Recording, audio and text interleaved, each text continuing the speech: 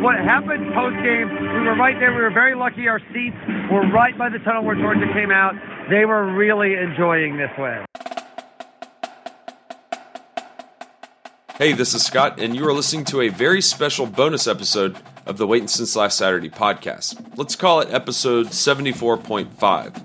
Now, we've never had a live this isn't live, but we've never had a post-game wrap-up show almost immediately after a game took place, until right now, because tonight the Hoop Dogs provided Georgia a key win over the dastardly Georgia Tech Yellow Jackets. We'll call it a revenge win in light of what happened on the gridiron just a few weeks back. UGA was led offensively by Yante Mayton, who had 16 points, and the team really dominated Tech defensively throughout the game, winning by 17 with the final score of 60-43. My two co-hosts on this podcast, Will and Tony, were there live to witness the action, and you'll hear their breakdown of the matchup and what this means for Georgia as SEC play is right around the corner. Oh, and a quick note here. If you just happen to open up your podcast app and hit play because this is the most recent episode, make sure to listen to our previous show, which is episode 74, because we published it earlier today. So we don't want you to miss out on all of our UGA football recruiting update and the SEC Bowl game predictions or selections or whatever we did. So here's Will and Tony, live at Tiny McCamish Pavilion.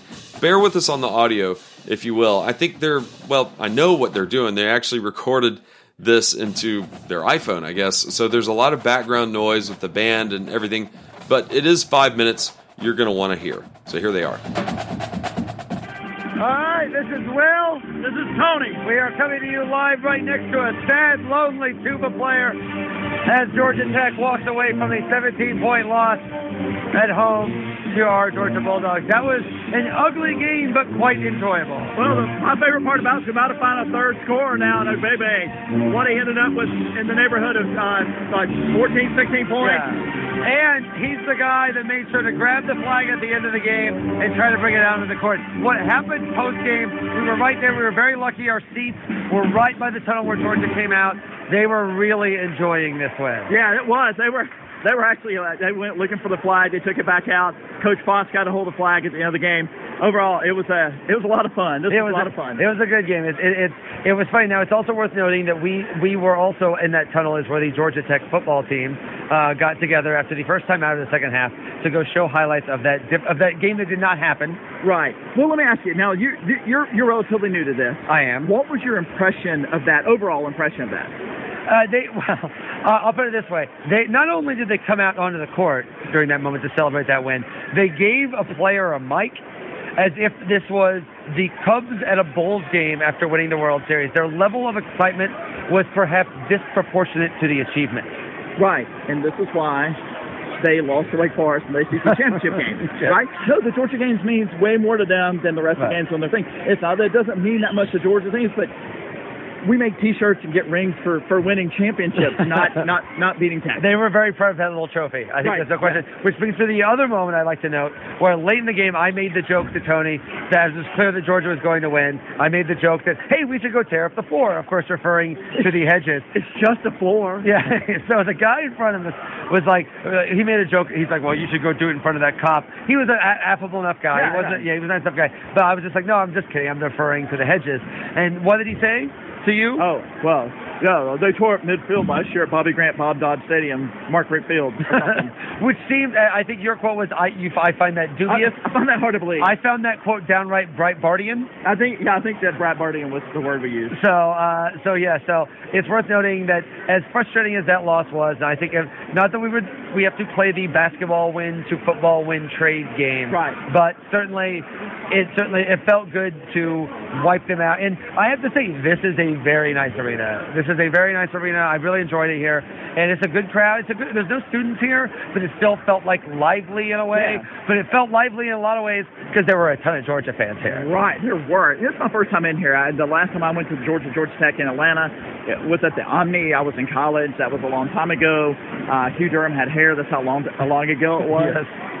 So, the fun part about it to me, though, is that it is a different experience. And some of the things they've done here at McCamish is what is going to happen in this segment.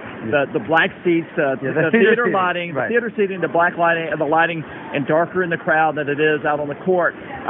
But they do something I wish Georgia would do.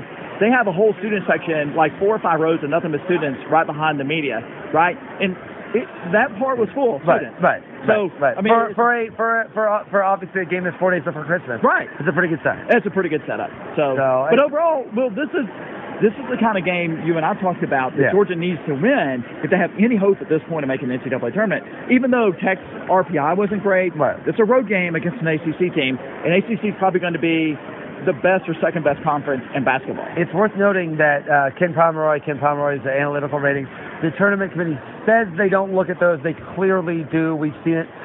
For what's worth, Georgia was a 1-point favorite going into this game, and they just won by 17. It was not I have to say, Georgia Tech looks pretty horrible. I was not really blown away by them to any way, shape, or form.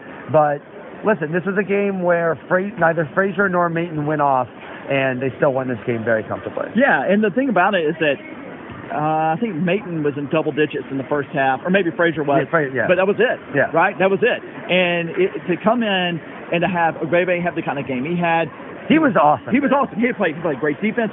Harris got a lot of significant minutes. I mean, there was one rotation in there where Maton and where Jackson was running point. Maton and Frazier were on the bench the whole time for like 4 minutes for a whole shift. And it was basically 500. Yeah, it was basically even. So, it worked. Those are the kinds of spells you want to see against teams on the road in the SEC that we're going to need to win those kinds of games.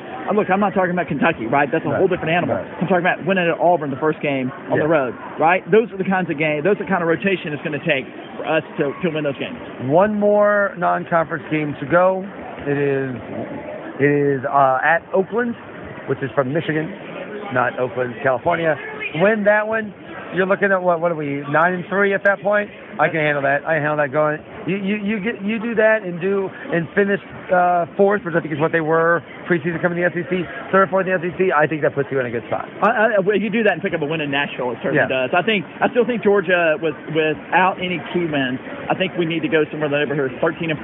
That'll be 3 or 4 or 5 wins on the road in conference, and I think that's what it's going to take unless we go on, we do something really spectacular in the tournament. Well, this is my second time here. The first time I watched Illinois lose here. This is a much more pleasant experience. And Tony, I very much enjoyed watching the game with you here. Hey, man, I appreciate you inviting me. It was a good time. Go Dogs. Go Dogs. Merry Christmas, everybody. Merry Christmas. And thanks so much for listening to our bonus episode 74.5. You can find our podcast on Twitter at WSLS Podcast. And coincidentally, I don't think I mentioned this enough, we're also on Facebook. We recently started a page. And so if you could search Waitin' Since Last Saturday, and that's Waitin' with an apostrophe, we dropped the G because we're down here in the South and we just wanted to shorten waiting to waiting. Never mind. Just find us on Facebook. It's late. I've recorded 2 podcast episodes today, so bear with me. But if you want some more social media, yes, you can find us on Instagram as well. And that handle is simply at WSLS Podcast. And if you're into Instagram stories, we posted a couple pictures from the game tonight, so you might enjoy it. I think that's enough podcasting for one day and podcast branding for this episode. So raise the flag. Dogs win, improving their record to 8-3 with their final non-conference game coming up this Friday against Oakland. And that's Oakland in Michigan, as Will said at the post-game show. Anyway, I'm tired. We'll see you on campus very soon. Go Dogs.